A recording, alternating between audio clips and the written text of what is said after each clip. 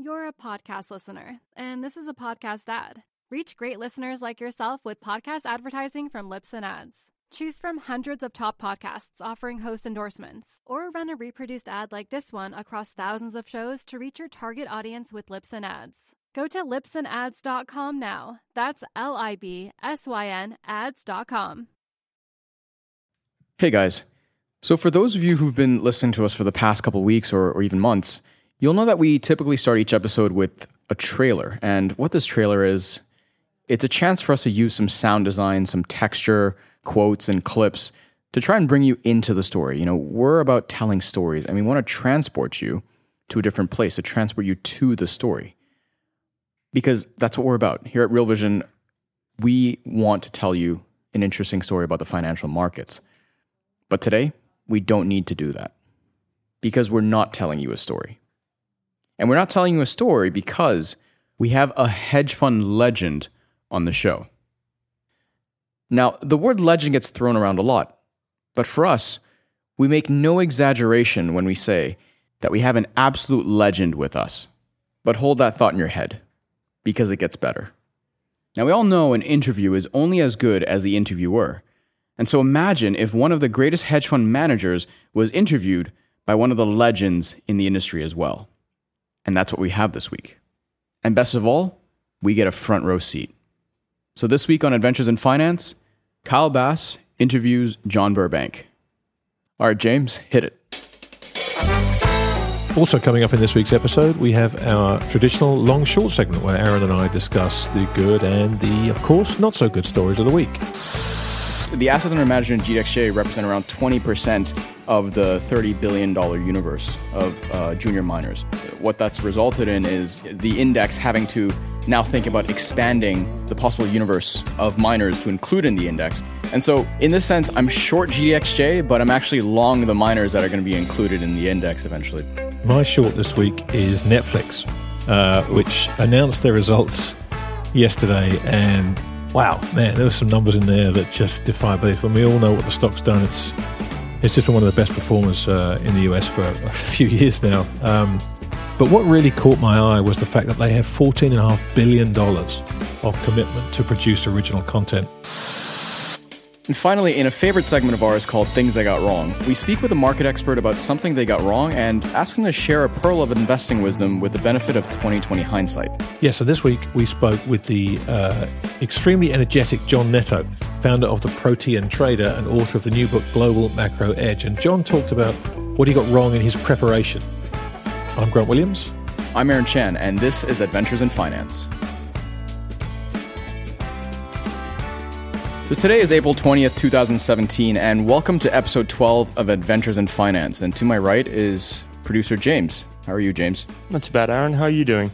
Well, it's been a really interesting day. Interesting couple of 12 hours. The UK called a snap election. Did you hear about that? Was it like snappy? No, it wasn't snappy and had nothing to do with Snapchat. But a decision that was not made snappily is Grant Williams coming back to the Cayman Islands. Grant, for the first week out of 12 weeks, I haven't had to ask you where you are in the world. That's amazing. You're right. I'm right here, which means that to my left is James, which is perhaps not ideal, but here we are. I think the average age in the room just rose about 50 years. I think it's funny how we're also arranged in ascending or descending age.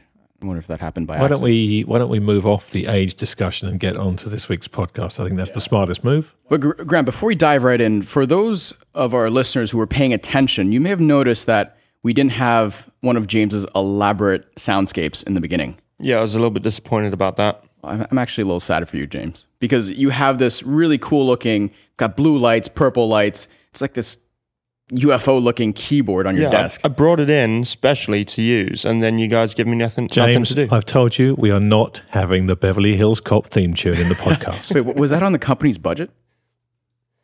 No. All right. Well, we didn't have a soundscape this week for a very good reason, because we have Kyle Bass and John Burbank. Yeah, Kyle went to San Francisco to interview John. And what we ended up with was a conversation between two real investing giants that just contained so much insight and so much incredible depth of thought. We thought it'd be a great chance to run through some of that with you guys today. Yeah, I can't say how many times I've watched that interview. But before we get to that, first up is our long short segment where Grant and I go through the good and not so good stories of the week. Grant, do you want to start or should I start this one? Because my long and short, I kind of took this from your book. I combined them. The old 2-for-1, are you? Yes. All right, well, look, why don't I start with my short this week? My short this week is Netflix, which announced their results yesterday. And wow, man, there were some numbers in there that just defy belief. When we all know what the stock's done, it's just been one of the best performers in the US for a few years now. But when reading these reports, I mean, the company missed their net ads for streaming domestically. They missed their net international streaming ads.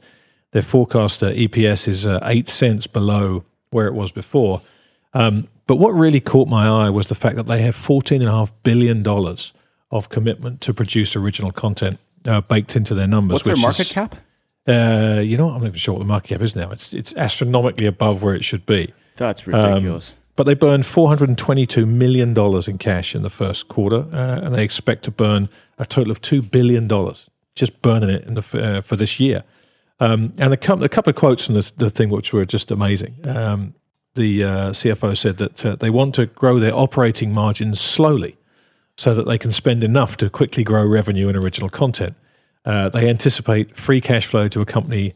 I beg your pardon. They expect negative free cash flow to accompany their rapid growth for many years to come. Now, if you've bought into this thing, it's extraordinary. But the thing that had to make me laugh at the end, the silver lining, according to the letter to shareholders, was that they continue to promote their tie-up with Adam Sandler. And this is what they said. Just ahead of the release of our third film from Adam Sandler, Sandy Wexler, we announced the renewal of our deal with Sandler to premiere an additional 4 films exclusively on Netflix around the world. We continue to be excited by our Sandler relationship, and our members continue to be thrilled with his films. Here we go. Since the launch of The Ridiculous Six, Netflix members have spent more than 500 million hours enjoying the films of Adam Sandler.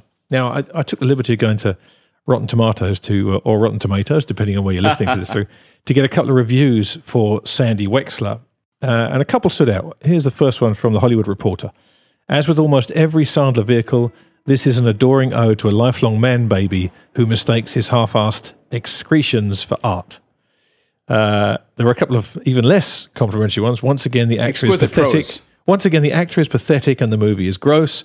And just when you thought Sandler couldn't embarrass himself any further, he drops the laughless mess known as Sandy Wexler. Now, this is the plus side for Netflix's numbers that they have. They've doubled down on this relationship. So, I don't see anything in there that makes me want to be long Netflix. So that's my short for the week. Wow. I went on quite a long time. But it is one of those stories that you read, and especially if you dive into the details, it leaves you kind of astounding. It speaks to the ETF phenomenon. It speaks to herding. It speaks to all the things that we know on a macro level are wrong with markets right now. And I suspect when we get any kind of correction that Netflix is going to be the first one that's taken out the back and hit with a stick. So what you're saying there, Grant, is that Netflix has released 2 Adam Sandler movies in the time it's taken for me to wait for the next House of Cards installment. That's crazy. Well, hey, listen, 500 million hours of watching Adam Sandler movies. But who cares? I mean, who cares about those numbers? You and I get to binge on these amazing films and shows that Netflix has. You mentioned the markets. That's fine. Hey, but look, buy a subscription. Just don't buy the shares. Yeah, I guess. But I think what it also speaks to at a societal level is just this. I mean, who in their right mind would binge or watch that much Adam Sandler? Well, just think, James, put your hand out. Just think what benefits the world may have missed out on in that 500 million hours. Any one of those people that added up to 500 million hours could have, invented a cure for something, like bad production, for example. Yeah, but I don't think people who are binging on Netflix are in any position to cure anything. That may be a good point. Anyway, that's my short for the week. What's? I guess you give us your long and short. Yes, I'm going to do the 2-for-1. And this story, it's interesting because it weaves together the indexation, so the passive money story, and also gold miners, which is a favorite of mine. You are owning that space. Yes, and so since 2016, this is actually about the GDXJ ETF. Which I thought about this story. I'm glad I didn't take it. Yeah, I just had to jump on this one because it's fascinating, really. Being a past investor in GDXJ. But since 2016, the beginning of 2016, the assets under management have more than tripled from 1.5 billion to 5.5 billion, to the point where now the assets under management in GDXJ represent around 20% of the $30 billion universe of junior miners. Now, that oversteps the SEC's concentration limit of 20% ownership, especially if you're a passive investor. And what that's resulted in is GDX, the index, having to now think about expanding the possible universe of miners to include in the index. And so, in this sense, I'm short GDXJ, but I'm actually long the miners that are going to be included in the index eventually, because according to certain reports, they're going to start investing in significantly larger companies. So increasing the size of it from around 30 billion to 70 billion. And BMO even said that GDXJ would add roughly 18 new components in June when they rebalance the index, and they'll cut in half some of their other holdings, about $3 billion worth. So for those, if you want to do the research and see which companies might be included in the index come June, might be a good long, and maybe short the index. Yeah, look, it's this is fascinating to me on many levels. I mean, I gave a presentation in December of 2015 called Nobody Cares, just talking about how little it would take of inflows into this sector to really move things in the right direction. And this is the first sign that that's happening. It also speaks on the negative side to the problems with passive management and ETFs. Right. And we are going to start to see this happen, I think, where the ETFs get too big for the market, and particularly ones that are in illiquid underlyings, and more dangerously, the fact that we have these triple leveraged ETFs. So you saw this week that the direction of cancel creation of the triple long gold miners ETF for that exact reason. We're just reaching the bounds where they can't physically create these things because the liquidity isn't there. Yeah. And that liquidity problem is going to come home to roost, I expect. That just leaves my long. So we've taken a lot of time walking through this. So I'll just quickly. My long is the U.S. Treasury market, and it's very simple. The macro data is starting to deteriorate. The hard data is starting to catch up with the soft data. And I see so many of these jaws charts, as Steph Bomboy soft data, hard data. You see that just the jaws open up, and invariably these things tend to catch up with the high one, fall into the low one, and that tells me that we're in for a period of some bad macro data. And I think people are going to want to own treasuries again. Yeah, well, if you've been following the podcast, we did the reflation story a couple of weeks back, and you'd already be hip to the bond trade, perhaps. So. Listen, I don't want to take credit, but at my age, the word hip is normally followed by the word operation. So let's just try and keep that out of it, shall we, for now? All right, sounds good.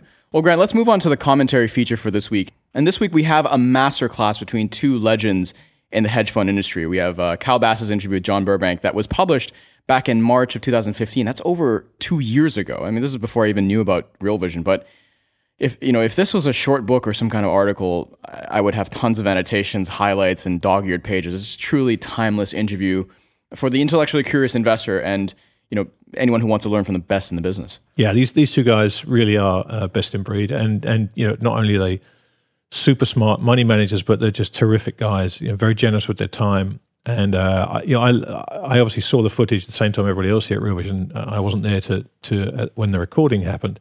And it was just fantastic to see two guys with this level of intellect sit and talk. And I was fascinated by the questions that Kyle asked, because we didn't guide him in any way. It was basically, hey, the interview's yours. You ask the questions you want to ask. And so the questions were insightful. The answers equally so. So let's get to it.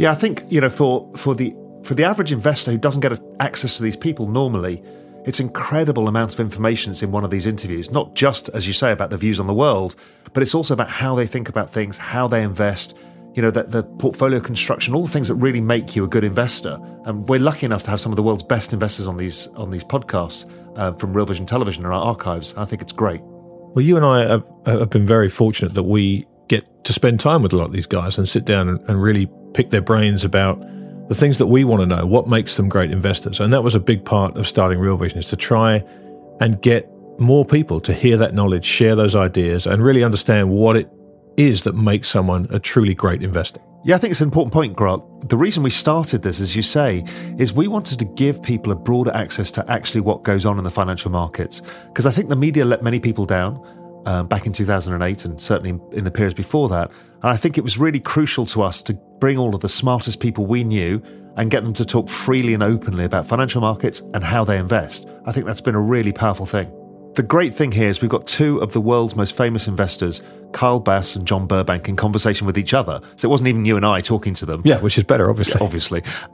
And what was incredible is how they approached the discussion, the depth they went into almost immediately.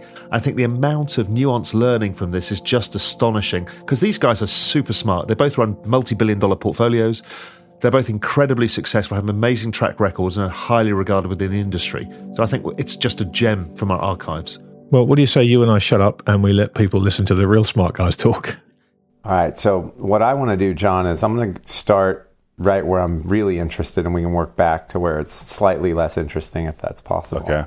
I'm curious to know how, when you work up to a conviction level on one of your most exciting ideas, how do you conceptualize with your team, and how do you think about sizing a position, and how do you really make things, quote, count? What's a large position for you in percentage of your fund? I realize you have your kind of master fund, and then you have some highly concentrated best ideas funds from talking to you before. But say in your primary vehicle, how do you think about sizing both long and short kind of best ideas?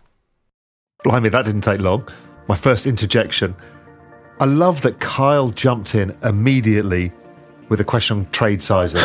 Barely, hey John, how are you? Straight on to, how do you size trades? I think clearly it was top of his mind, and I know from running a hedge fund in my days of old that it is one of the single most important things, and everybody's terrified it's of the getting most it wrong. important. To me, it's the most important thing, and the fact that you picked that, I mean, it makes me laugh, because when I interviewed Kyle again later on, it was the first question I asked him. So, it was so interesting to me that was where you went, because even the best investors always want to know, is there a better way of doing this? Because it's so crucial. Yeah, and I think it's amazing that here's two really successful investors, and they clearly don't know everything, but they want to learn from each other. And John is a master of trade sizing. Kyle is a master of other things, and so they're just trying to figure it out between them. I think it's just brilliant. Well, when you think about what Kyle's done, particularly with the Japan trade, Kyle's rational investor paradox is one of the best investment cases you'll ever hear. It's a completely closed circle. There's no leaks in it, and yet it hasn't worked. And of course, I'm sure he's got sick and tired over the years of talking about Japan and people saying, well, you were wrong. And obviously you and I know that not being right yet is not exactly the same as being wrong. But he managed to stay in that trade because of how he sized it, because he didn't shoot his bolt. He was able to stay in the trade because he got his sizing right. It's so crucial for people to understand. I think one of the most incredible people in the world for trade sizing is Stan Druckenmiller. He was famous for it. He could run an enormous number of positions in his portfolio, but when it really mattered, he would be a pig, as he called himself. That's right, yeah. Get greedy. Yeah, that's right. Anyway, let's go back to listening to John answer Carl's questions and see how that discourse continues, because it really is interesting. I think probably the most important single part of this whole interview for me. So we have three different vehicles. One is best ideas, where the size of the position could go up to 30%. So that has happened several times, but it's because I sized something at under 10 and it grew and it was able to grow. And then the other two that are managed with a certain vol. I like to say that there are three disciplines of investing. There's macro, there's bottom up, which is the American fundamental stock picker world, and then there's quant, which is really a model driven, risk management enhanced understanding about volatility, and a much greater discipline in portfolio construction, risk, what could happen, without having a clue really as to what macro or bottom up is. So I hired someone in 2007 who was a quant, and I thought quants actually started making markets different in 2006. I just thought they started trading differently, a lot more noise, and quants had really grown from 2000 into 2007, being long value, short growth. Worked every year into that. Anyway, the point is, how I understand this is more nuanced and developed because I've now spent a lot of time just on non-macro, non-fundamental risk understandings. And it's actually changed how I invest. So now when I think about sizing a position, I think about it in the traditional ways of what things are happening in the world that's driving, let's say, my macro view, and then bottom up what my risk reward assessment is. But as potentially as important or most important is what will happen to this kind of, security in this kind of regime that I think we'll be in. And obviously you learn these lessons of like owning small caps in a bear market, but ex ante, you can filter out a lot of these things, illiquidity, et cetera. So all those things go into it. But I think what I've learned also is that portfolio construction of being diversified can be a real benefit to holding these positions too, because when things don't share common characteristics, they'll move in different ways. And a lot of investing now with short duration capital is the art of holding positions, hedging, holding positions if you can, because so much of what happens to price is simply liquidity moving around. It's not providing a lot of signal. It's a lot of noise. And then, of course, you manage that according to your duration and expectations of your investors. These Chinese internet companies are the most volatile securities that we deal with, not because there's really doubt about what's going on, but the variety of things, the nature of it is Chinese, the uncertainty. I believe that things that have never happened before is how you make real money. Most people think in a regression of the mean way. They look backwards, extrapolate forwards, and that's what happens 90% of the time. But the signal events, the big things, the things that affect other prices are things that were not in the model, haven't happened before. Yeah. So when I'm considering that, I'm trying to consider no matter how good an idea it could do. I mean, what I've experienced is being ahead of a lot of trends. And ahead means wrong for a while. Well, it could be, but also when you're dealing with things that have never happened before, there's a level of uncertainty because it's never happened before. You can't model it.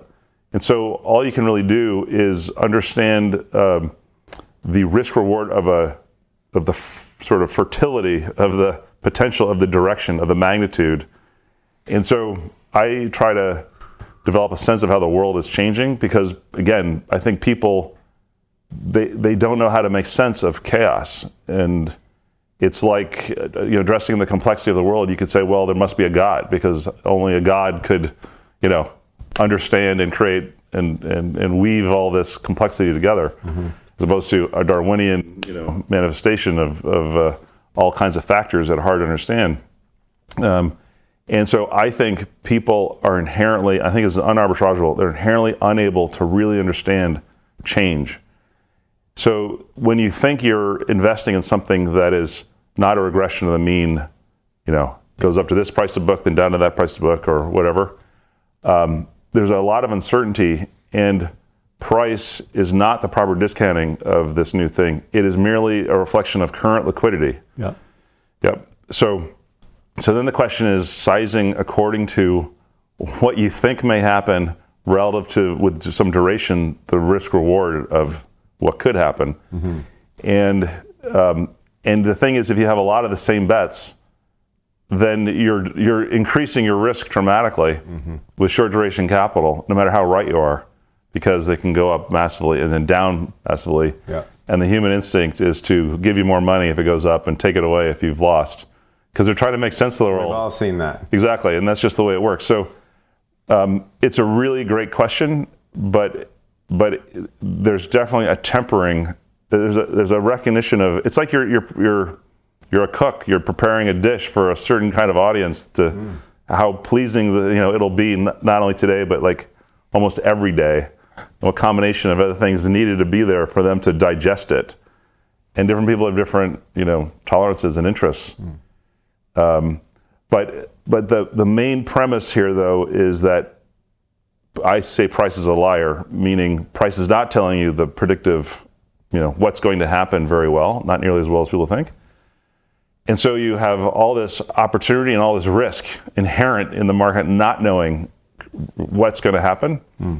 And my proof point is, did 5 years ago in 2009, did the world imagine today? It's like, no way. No. And in 2004, could they imagine 2009? Not even close. I mean, the financial bubble was that's when I started feeling it. Yeah. In 99, could you imagine 2004, where you're just about to go into the peak of the housing bubble, in tech? So just work backwards every 5 years and you see 94. Could you imagine 99? Like, no. So I would postulate that in 2014, you have no idea what 2019 is like. It will be extreme changes because liquidity will have to change, positioning will change, facts will emerge, etc. And so the way I look at it is don't overrate the market as to what it knows. Understand that what the market is current liquidity, a balancing as many buyers as sellers. So understand that if you have some sort of edge relative to current liquidity, and if you have the right duration and the right, either tolerance or recipe for how to hold these things, you have an exceptional chance to make money. You also have an exceptional chance to lose money totally against macro or bottom-up rationality, purely because liquidity can go completely against you. Yeah. So anyway, but I spent a lot of time trying to understand what's the probability of the world being different than the market expects, because that's going to happen. Mm-hmm. How will it be, and when will it be, and what are the triggers? And you spend all this time trying to figure those things out. Wow, I think that was a really profound statement. What is the probability of the world being different to that the market expects? And I think that's really the key to macro. Yeah. Because we don't live in a world of certainties. What you're looking for is the shifts, and it's the change of probabilities where all the money's to be made. It's not the eventual outcome. Well, people focus on prices, right? They always say, okay, well, where's Apple going to be next year? Or where's gold, where's copper going to be? And you're right. What John says there is, it's just so profound. The idea that you can make money from just handicapping where people are all on one side of the boat, and you think there's a decent pathway that the other side of the boat's going to be where you need. That's where you make the big money. That's right. He mentions earlier in the interview about being a contrarian. Yeah. And he's saying, you don't be a contrarian for the sake of it. You need to be a contrarian when it makes sense to. And that's what he's getting at here is it's assessing when the probabilities are now skewed towards the market all being wrong, and not just being a dumbass about it and just saying, yeah, everybody's wrong because I'm right. Yeah, no, that's it. That's exactly it. And if you can, the great example, you bring up Stan Druckenmiller and you go back to the famous George Soros bet against the Bank of England. Everybody was on one side of the boat. Soros took a big swing. Well, actually, Stan took the big swing for it. And they made out like bandits. He was a pig at that time. And we've just seen that with the Brexit vote, right? The same thing. Yeah, and that's one of the things that Kyle has been king of is the asymmetric bet. And that's kind of implicitly what they're talking about here is when there's an asymmetry that no probability has been priced in. And it's the pricing in of those probabilities is where all the money's to be made. So, it's the pricing in of heading towards a recession, for example, where the big moves happen. It's not in the recession itself. That's usually the bottom of the trade anyway. Well, no, the beauty is you don't actually need to be right. You just need more people to come around to your way of thinking. You can be out before you're proven wrong or right. I've made a really good profit and let others who come in late. Absolutely It's right. so crucial. Absolutely right. Anyway. Let's get back to it because I know there's just so much more to come. I've backed into, despite all the issues, how much of the problems that Americans have recognized. 2000, I remember when I started, the Americans were delusional. They thought they owned the whole world. They thought everything was going to grow forever. And then we had top of the market. We had the new 2000 election, which was an incredible event, right? No winner for a month. Yeah. And then we've had a series of sort of travesties, really by all forms of government. And now Americans recognize it's not run very well. And right? They understand this. Like kind of all the bad news is out. And there's been massive change. And so it's like a company that's it's doing a massive turnaround over a long period of time, but we're past the point. Yeah. And as much as you can hear all the bad things about it, when you go to the competitors, Europe, Japan, whatever, EM, we're like, my God, we're so primed to do really well. You're just telling me to just buy anything with yield because it's all going lower. All right. Okay. Let's stop right there. Now, you heard Kyle there. Kyle said, you're basically telling me to buy anything with yield because it's all going higher. And he said that, this interview was October 2014, which was the beginning of the dollar rally and the beginning of the acceleration phase in the bond market. And it was a time when most people, again, were talking about Fed tightenings, right? And this was someone sitting back and saying, okay, I'm listening to what everybody's saying. I'm taking the other side because I've got reasons for it. I have faith in my convictions and I make a very good investment case. And well, guess what? We all know what happened from that point on. And this was something you were talking about very aggressively at the time, this dollar bull market. Yeah, and what it did, how it caused inflation to collapse globally, the oil price collapsed, and obviously yields collapsed. And that was what John was referring to, because there was going to be a mad grab for yield as inflation fell, and he got it dead right. Yeah, and we're still in that now. And I know from a recent conversation I had with John, he's still in that. He still sees that carrying on. But it just shows you, when you get these trends right, you get these big trades right, they can go on literally for years. And also, what he did do is one of the key things, again, to investing is the knock-on effect, because he saw the dollar rally and extrapolated that into falling yields because inflation is going to fall because the price of oil and commodities is going to fall. And that's the real secret. We talked before about the probability of outcomes. It's understanding how it flows through asset classes and how it develops over time is where you can make real money. Well, the beauty is, the further away, okay, so John sees the dollar as the center peg of this, as you did, and the trigger of it all. But the further away you get from that trade, the less crowded the trades are. Everyone's going, looking at the dollar, they go to oil. But you went to emerging market currencies and John went to emerging market debt. And there are places you go away from the crowd and just kind of front run them and get yourself into a place where they're going to come eventually. Yeah, although there is also a lesson in that, and I've learnt it the hard way before, is don't overcomplicate stuff. Right. Because sometimes you try and put your hand around the top of your head to scratch your ear when you can just scratch it because it's next to your hand. And you forget that. You kind of construct these complicated portfolios to express a view when really you want the dollar to go up. So, there is a kind of a level of smartness you need to apply to that, but knock-on effects is key. I'm glad I know now what you're doing and sitting in your office with your head around the hand around the back of your head. Let's go back to Kyle and John. So I'm basically saying also that GDP growth. So people are attracted to EM for this high GDP growth, but really simple GDP growth is overrated. Expanding plant. Okay, the difference between Apple and Apple's, Asian manufacturers. Whose business would you rather own? The ones who have to, expand plant to, very competitively make, goods, or the one who designs it, markets it, harvests most of the profit. Right. But the GDP of the country that has the manufacturers will grow faster, but the risk they're taking. It's not very productive GDP. Well, it's just it deserves a lower multiple. It's much riskier. But it gets a lower multiple. It's just like Japan. It does. But the point is, as we get older, we have different talents, skills, abilities, ways of monetizing this. In a way, you can think of the whole world or America as having grown tremendously. And a lot of the rest of the world has not grown that way. So EM is where America was, 50 plus years ago, a lot of it. Yeah. They're in we need to grow by using cheap labor or building out plant and, constructing a competitive reason for that. Whereas we're way farther along just because of having a head start and having a lot of other policies that allow it. And so we've had now this wave of globalization because of China entering the world. That's a one-off, never going to happen again.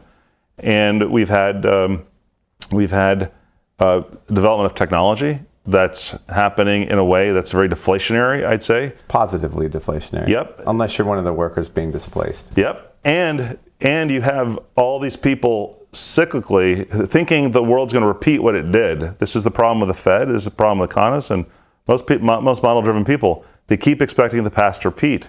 And so when there's different variables, the different hedge fund managers are trying to have a fuzzy model that constantly changes, and part of it's always going to be fuzzy. And you're using part information and part price. So when you incorporate all of these thoughts, so I agree with many of the things you're saying, how do you position yourself for the next 12, 18 months? So I've had this position for the last, say, 6-7 months that I'm fully invested and fully hedged. So because I don't know this year that it would do this, right? Until September, it was doing it in that small caps sold off and growth stocks sold off, but the indices didn't. Yeah. Anything safe, didn't. Yeah. And Treasury's done really well. So it was possible to believe it, but it didn't happen this year. Maybe it would happen next year. That wouldn't have worked. I think one other thing is I think the crisis was so positive in changing the delusions of America, American business and boardrooms. It really changed the course of America, but it was overdue for it. Yeah. So now I'm so impressed with American companies and American business people. And And that's after spending almost 20 years investing everywhere. Yeah. It's no contest. I mean, it's no contest. But when the top guy is delusional and misallocating capital or lazy, it's different than when they're, oh my God, I got to be top of my game. I gotta be focused. Yeah. Yes. So I have this view that most of the leading companies, not all, but majority are in America. Okay. Of what are going to do well, and it's in America that's well along in this reorganization. Expectations have been lowered. Yep. But American companies are going global in a way they didn't before the crisis. So I look at the S&P as sort of world beaters that were focused at home, that were a little delusional, and now like, oh my God, like this is serious, and this is how I'm going to grow, and I got to do painful, harder things. I got to be smarter. And I look at the rest of the world as having reasons not to go through that process yet, whether you're Japan or Europe or EM, where you just can't actually get the skills that manage them, et cetera. So fully invested means mostly long U.S. multinationals and big. Well, it doesn't have to be. It could be leaders. It could be leaders U.S. leadership. It could be leaders in tech. It could be leaders in a lot of industries. And does hedged mean beta or alpha hedges? It means both. Are those short global? Things like emerging markets, short things like commodity equities, different things. Short. It's harder to short obviously bad companies because of all the hedge funds that are already short them and the correlations that happen. But vol got so low that I decided in July to go to owning puts instead of waging war with a bunch of different small positions. Yeah. But trying to formulate where is the leadership going to come from? In a way, I've said I've backed into something where I can now imagine the S&P trading more than 20 times earnings. Okay, so there's another place that I want to jump in, where John's talking about, I can imagine the S&P trading at 20 times earnings. I mean, there's so much to talk about from that last little piece. And it sounds at face value as though John is a very US-centric cheerleader. It's a rah-rah, the US is the greatest place to be. Yeah, but John is, I think you're about to say, is he was really negative on the US for a long time. Exactly. He thought it was a terrible place to get returns. He loved Asia. And as John's pointing out now, something's shifted. He's seen the macro landscape change entirely. Well, this idea of being flexible and being willing to look not only across asset classes but around the world for the best ideas. Now, some people don't have the latitude to do that. That makes it much harder. John has that global mandate and he can go where he sees the value.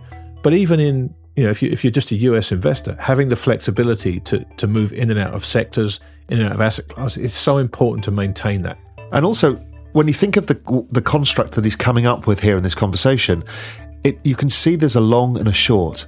Yeah. So he thinks like a hedge fund manager. How do I offset the risk of one trade of being very negative in emerging markets, for example, or oil, or very bullish on bonds?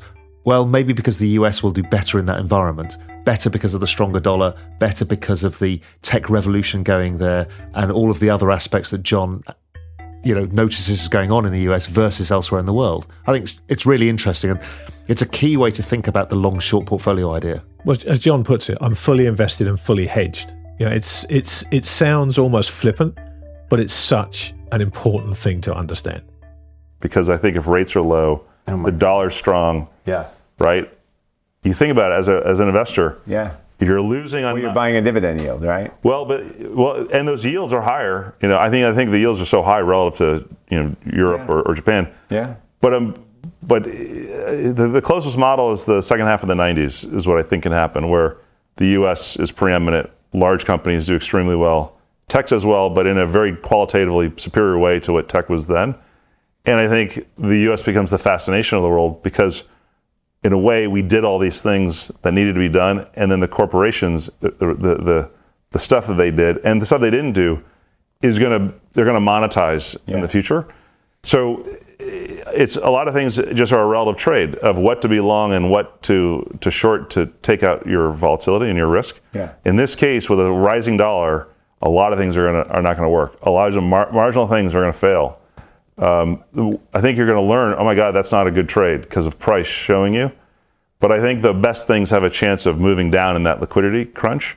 And after that, when you think that's over, you want to buy basically the S&P, and you want to buy what you think are leading companies. The risk to take is more like tech or biotech or or even leading consumer, anything that's leading change, that's causing a leading change is where I'd take my risk. And I don't think the S&P is very risky. So you can take out a lot of that risk by shorting something else. Yeah.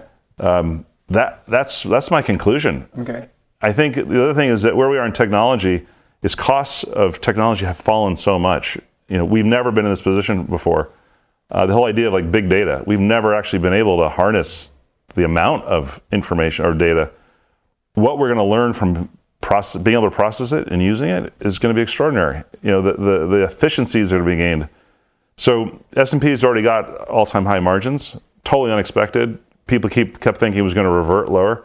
My expectation is the revenue growth is not going to be fantastic because GDP is not going to be fantastic. Yeah. Share is going to be gained.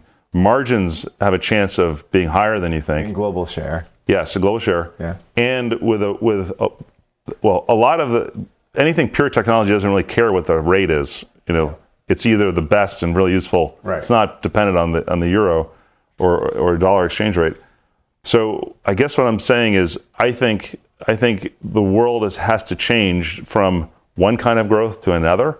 And just because there's QE, putting cash in people's hands, it doesn't actually cause this change. Right. A lot of the change is really about a displacement of something that's meaningful in the economy with something that's a lot more efficient, whether it's labor or it's CapEx or whatever.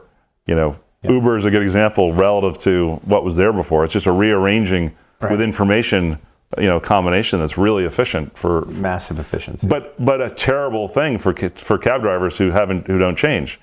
So that's sort of happening more and more and more. Yeah. And I think in Silicon Valley there's a winner-take-all reality.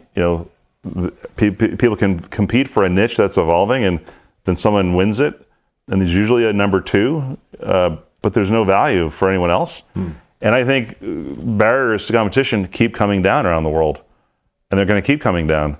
And with that, take Japan. If you're not willing to change at the rate that your competition is, you really have a lot more to lose than you used to. You don't have the same barriers.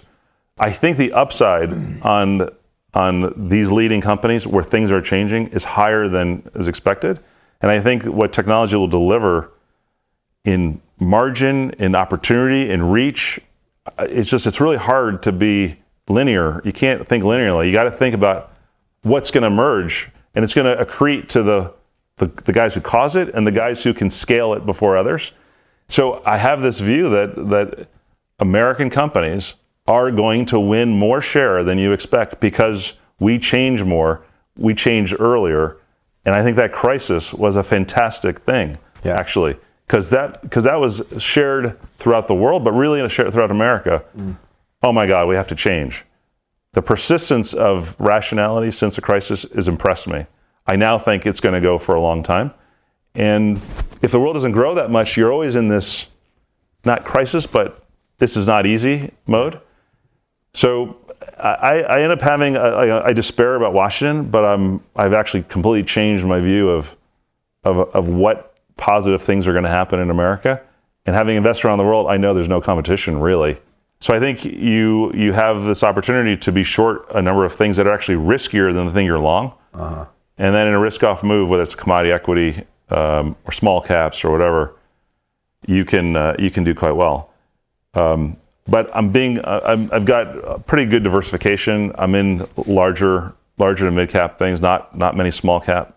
I have a few small caps which have just been driven down. I just stopped buying them or thinking about them because I knew the price was wherever wherever it was going to go. Wherever it was going to go. Yeah. So that I could say that I'm probably too higher gross. Usually my gross ends at 200, but the predictability of how it's moved and knowing that I have this downside, if the market moved up or down a lot, I'd be fine because my puts either go away. Being short a lot of stock is where you can run into a real asymmetric problem. Problem. Yeah. Okay, I keep jumping in here. Yeah, it's always you, isn't it? I know. I'm really sorry about that. I just enjoy listening to these guys. So you enjoy your own voice. Well, it's been said before, and it'll be said again, I'm sure. This idea that John talked about here, he got oil right, and he was right for a little while. Then he was wrong before he got really right, and that's something that really good investors can do, and poor investors get chased out of trades, or they take money off the table too soon. Yeah, I had a colleague who used to sit next to me when I was at GLG running the hedge fund, and his expression was, "And thrice ye shall be tested." And it was always the case. You put the trade on, you think it's going to work, then it doesn't work. And it goes, oh, that's painful. Then it works, then it doesn't work. And then finally it works. But it's always, for him, it was always 3 times you get tested. Right. But this idea of constantly checking, not just what the price is doing, because as John said in another interview, price is a liar. Sometimes price doesn't tell you what you need to know. Does the investment case that caused you to put the trade on, does it still hold up? And that's crucial. I mean, I talk about this a lot. It's like people have to do their own homework. Because if you have done your homework, you create your investment thesis, you can stick with it, you understand where you're wrong and why you're wrong, has something changed or not? And then it's down to, back to the beginning, trade sizing. If you're too big, you're going to get knocked out of the trade, or you can't stomach the loss. If you've got it right and then it starts working, then you can press your bet. See, I think this is one of the best things that you can take away from the content on Real Vision is just that. When you've got a trade on, the price may go against you. And what you'll learn from listening to these really smart investors is you have to know what you're doing. You have to know why you're in it, and you can't get talked around and battered. I just want to interrupt here and say Grant knows from experience, being a complete gold bull, he's had to suffer a couple of years now of some miserable pain. Yeah, that's very... No, but you know what, it's funny, we joke about it, but it's so true, because... Of course it is. I haven't been chased out of gold because my position size was okay. And I checked the investment case, and I haven't seen a reason for the impetus that gave me the desire to own gold. That hasn't gone for me. And this is part of something that I've talked about a lot before in the past as well, which is about time horizon. If your time horizon, your gold trade is 10 years, then you can't worry about what it does over 2 years, because it's only a fifth of the time. If it's going against you for 10 years, you've probably got it wrong. but otherwise, if the time horizon is crucial and your investment horizon has to match your idea horizon, get those 2 right, it generally works a lot better. So great. The first question that I have for you coming out of, just that's 30 minutes packed full of knowledge and wisdom, is that how does the retail investor, how does the average investor begin to even internalize and think about implementing anything that Kyle or John talked about in the past 30 minutes? Because it's just so much there. Yeah, there is. But I think this is a big part of Real Vision is not necessarily trying to spoon feed people trading ideas, but more teach them how very smart, very successful money managers think. And look, here you have 2 of the best in the business. And as I said in the commentaries we went through it, Kyle's first question to John was very instructional to me. Here's a guy with a great track record, widely acknowledged as one of the best hedge fund managers in the world. And the first question straight in, hi, good to see you. How do you size your positions? And that, to me, as I said, is so important in understanding that if you get that right, a lot of dominoes fall into place the right way. If you get that wrong, you're starting off on the defensive, and it's a crucial thing to get right. And what struck me too is that John talked about how he understands things from 3 angles. You think about the top down, the bottom up, and then from the risk management perspective. And he elaborated on sort of the quantitative side of that, and how he had to learn that, and that changed his view on market structure. And also he said that in 2009, he didn't even know what QE was. So the nimbleness to learn and adapt, I think is just that was also evident to me in the interview. Yeah, it's crucial. I mean, this is a large part of what we're trying to do here. It's the old story about teach a man to fish or give a man a fish. And what we hope to do is teach people to fish instead of just handing them a fish for that one juicy meal. And there was so much in that interview that if you listen to it carefully and you unpack it the right way, it'll teach you to be a great fisherman. Yeah. Well, I hope the listeners will be coming back to this time and time again, because there's a lot to tease out of there. But coming up next is our Things I Got Wrong segment, where we speak with a market expert about an investing mistake they made, and we try and get them to share those lessons they learned from that experience. And this week's guest is John Netto. Yeah, I had the great pleasure to interview John in Santa Monica. I get my Santas mixed up. Claus is the one that he's the one in the red suit, right? Yeah. John's just such a passionate guy, so enthusiastic, and he lives and breathes this stuff. And it was so much fun sitting and talking to him and hearing that passion and that hunger for knowledge come across. And I think a lot of that comes from mistakes that people made. So it was it's great fun talking to him, and it's it's fun listening in on the lessons he's learned from mistakes. Yeah, he was a great guy to speak with, and he had some fascinating comments about underpreparing for an important Fed catalyst in 2015. So this week, I'm pleased to be joined by the Protean trader and author of The Global Macro Edge, Maximizing Return Per Unit of Risk, John Netto. John, it's great to have you on, and welcome to the podcast. It's a pleasure to be here. Thanks so much for having me. Yeah, so back in January of this year, you gave an amazing interview on Real Vision. I thought it was great, about trading strategies, about the leveling of the playing field with billionaire traders, and even the innovative ways of looking at performance analysis and risk, and in particular the Netto number. But I want to start with this idea of the Protean trader. Now, I'll admit I had to Google the word Protean, but I think it's such an appropriate term given your incredibly diverse and adaptive background. So why don't we start there? Tell our listeners a little bit about yourself and the interesting things you're working on. My name is John Netto. I am author of The Global Macro Edge, and I'm a cross-asset class trader. I get my living from trading the markets. I really, when you think about my background, it's the journey plays a big factor in how I am and how I trade the markets and who I am, having spent almost 9 years in the Marine Corps, having spent, much of my high school and adolescence as an odds maker, facilitating, price and wagers on sporting events. All of these things, both the discipline, both the penchant to take on risk, have influenced who I am and what I do. I trade the markets for a living. I live off my P&L and wanted and wrote the book to share my experience and hopefully help others and learn a great deal from that process.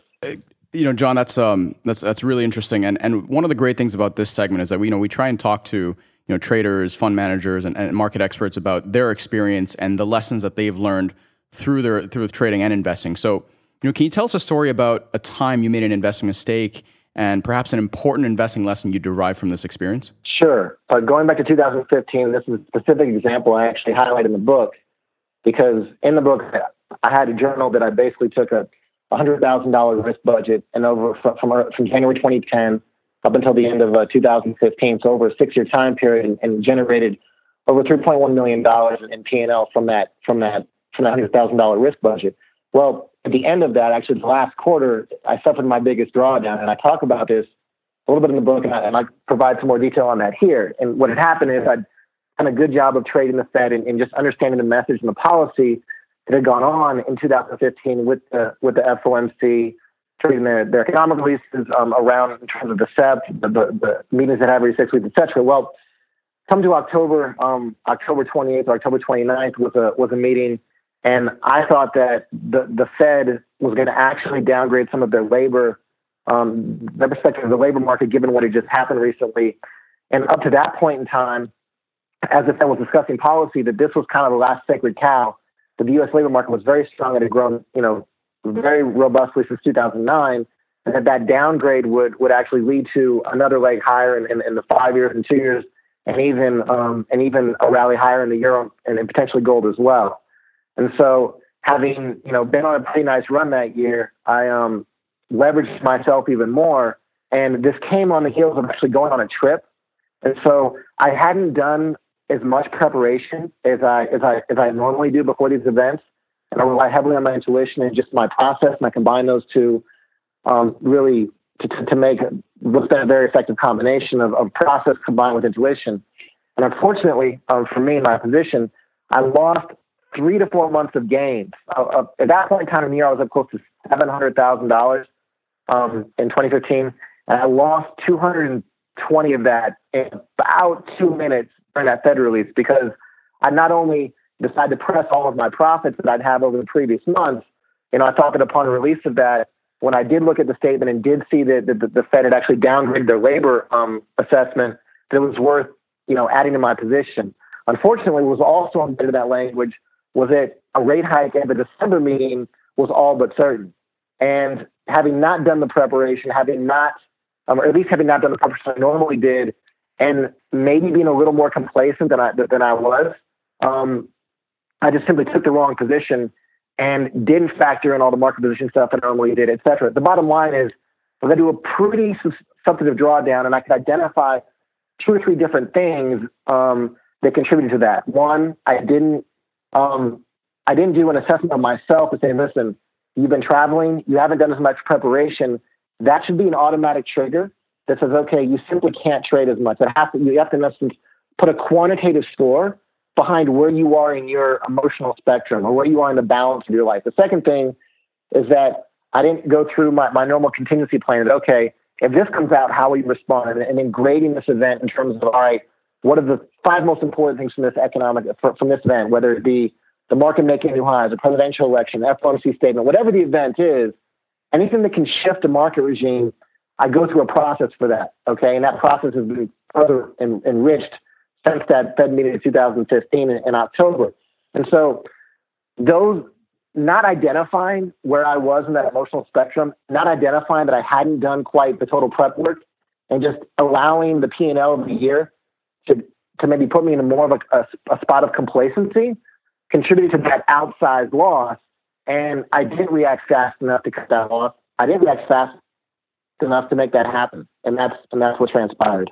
Yeah, sounds like a perfect storm. I mean, if I was looking forward to vacation, I mean, I guess it's understandable that maybe that would slip, but I want to drill down. When you talk about your process and contingency plans leading into an event like this, can you add a little bit more detail or color to what that process might be like, or now after learning from that October 2015 event, how you've carried forward that lesson? Sure. So I immediately following that event, the first thing, let me talk about specifically, again, I mentioned some of those positions. So I was long, I was long gold. I was long 2 years. I was long 5 years. I was long the euro. These were all things that I expected that with the downgrade of the labor market, these would all benefit from that. Obviously, when the Fed in essence cemented the labor hike, the rate hike for the December meeting, which was only 6 weeks away, this caught me by surprise. This caught us by surprise, and all those positions not only declined, but declined rather precipitously. So that's to provide you the details. I mean, each one of those chunks, 40 or 50,000 a piece. Because if you look at a chart from October 28th, 2015. You'll see markets that are, the 2 years to 5 years old, et cetera, and they just slow down immensely. And the good part in that regard is that I did get out, even though I took a big loss. I didn't stay married to it too much longer. Like I was in there, and literally within a few minutes I was done. And that actually, those positions, I lost, like I'm saying, 220,000 or so on that day, but would have lost another $500,000 in the following 5 or 6 trading days. So it could have wiped out my gains for the entire year. Had I decided to justify something, do something wrong. That being said, moving forward, here's what I did to formalize this, and actually it made its way into the book, which is a great thing, and that is I built what I call a qualitative self-evaluation. And in a qualitative self-evaluation, I examine 3 things. I examine 1, the preparation that I do, because for me, 70% of my success comes from the preparation. The 30% is the execution, and intuition is a part of the execution. So I put up a score of a qualitative self-evaluation, and that consists of my preparation, my routine, and my focus. Okay, now the routine would address the travel aspect. All right, in your routine, did you go to the gym yesterday like you normally do? Did you get the right amount of sleep? Did you eat the kind of diet you want? Have you, all the things that you normally do, that you encompass before a trading day? Where are you? Are you at the normal side of that, or are you a little bit outstretched? Have you been traveling, et cetera? And then the focus, like I said, so it's preparation, routine, and focus. The focus is, am I thinking about something other than the market, or something that I normally think outside the market? So am I fighting with my wife? Has my child been sick? Am I going through a particularly stressful time that has me focused on something else? How are my finances? Am I able to pay my bills? All the things that can detract from your focus on the market. And so specifically, because of the pain felt from that Fed event, I formalized and memorialized this qualitative self-evaluation process. And that's outlined in chapter 8 of the book. And that actually came from, the formalization of that came from this specific, very painful event. And then I do a postmortem as well. I formalize the postmortem process. And in the postmortem process, I ask myself, okay, how well did I stick to the plan of getting into positions when I wanted to? Did I follow the plan that I laid out in my game plan? Number 2, how well did I manage the positions I was in? Okay, based on my game plan. And number 3 is how well did I adapt to what took place given the information? And overall, those are the lessons to put those things in place. And then 2016, following that, I made back the money I lost on that. In 2016, I had my second best trading year ever. So you see a result. Mistakes were made, inefficiencies in the system, complacency existed. I wasn't my sharpest. It cost me. It is what it is, but I adapted, I corrected it, and I moved on. John, when I hear that, and just in doing this segment, one thing that really strikes me is just when you talk to the great traders and you talk to the fund managers, just the level of self-awareness and self-deconstruction and examination that goes into thorough and professional market speculation is just incredible. And I listening to you formalize this sort of qualitative self-evaluation, as you call it, is tremendously enlightening. And I hope some of the listeners start asking those same questions about themselves and incorporate it into their process. But before we cap things off, can you let our listeners know where to find you and your work, be it online or print? Sure. You can start by following me on Twitter. It's @JohnNetto. And then my website is theproteantrader.com. And the Global Macro Edge can be ordered on Amazon on my website at theproteantrader.com. But follow me on Twitter. I'm always tweeting something out about the market at least once a day. Where I think today I tweeted about the FOMC minutes. So I try and turn a nugget out. If not once a day, 3 or 4 times a week. Well, great, John. Thanks for joining us today. Thanks a lot, Aaron. It's a pleasure to be here. Well, I said going in, John was an enthusiastic and passionate guy, and I think that really came across there. And so it's interesting that he recognizes that emotion, that passion is something that he needs to be prepared to evaluate and make sure that doesn't bleed into the decision he makes. And I think that's a very useful lesson for people to understand just how your emotions affect your positioning and your decisions you make. Right. And it really impressed me sort of the emotional self-awareness and the honesty that he has to confront his own emotions and then to put it down in some sort of empirical or quantitative way to gauge himself in anticipation or leading up to any kind of event such as the Fed raising rates in 2015. Look, we all get emotional about the Fed, that's for sure. Well, I don't want to get too emotional, but that brings us to the end of this episode. But before we cap things off, just a quick legal disclaimer. Anything you heard on this episode should not be considered as trading advice. These are our opinions and the opinions of our contributors. So do your fundamental research, chart your technicals, place your stops, and trade responsibly. Here. Now, next week, we will be back with the usual long-short segment and things I got wrong. And in our feature documentary, we will have an in-depth look on volatility. And we're going to seek to dispel some of the myths that are widely misunderstood about this asset class. And we're going to try and get to the root of what it truly means, not only for markets, but for life as well. Yeah, it's a complicated subject, but I think make sure you tune in next week because I think this affects you a lot more than you realize. In the meantime, if you've got an interesting question about this week's show or anything else for that matter, we'd love to hear from you. Send us an email or a voice note at podcast@realvision.com. And if you enjoyed what you heard, please subscribe on iTunes and please leave us a review. That really helps us shoot up the rankings. It sure does. I'm not sure how that algorithm works, but it really does. So please take the time. If you want to keep up to date with the latest interviews, research publications, and podcast episodes, then follow us on Twitter @RealVision. And you'll find us hanging out on Facebook and LinkedIn. Just search for us, Real Vision. You can follow me on Twitter @TTMYGH. And you can follow me @MacroDidact. That's it from us. And we'll see you next week.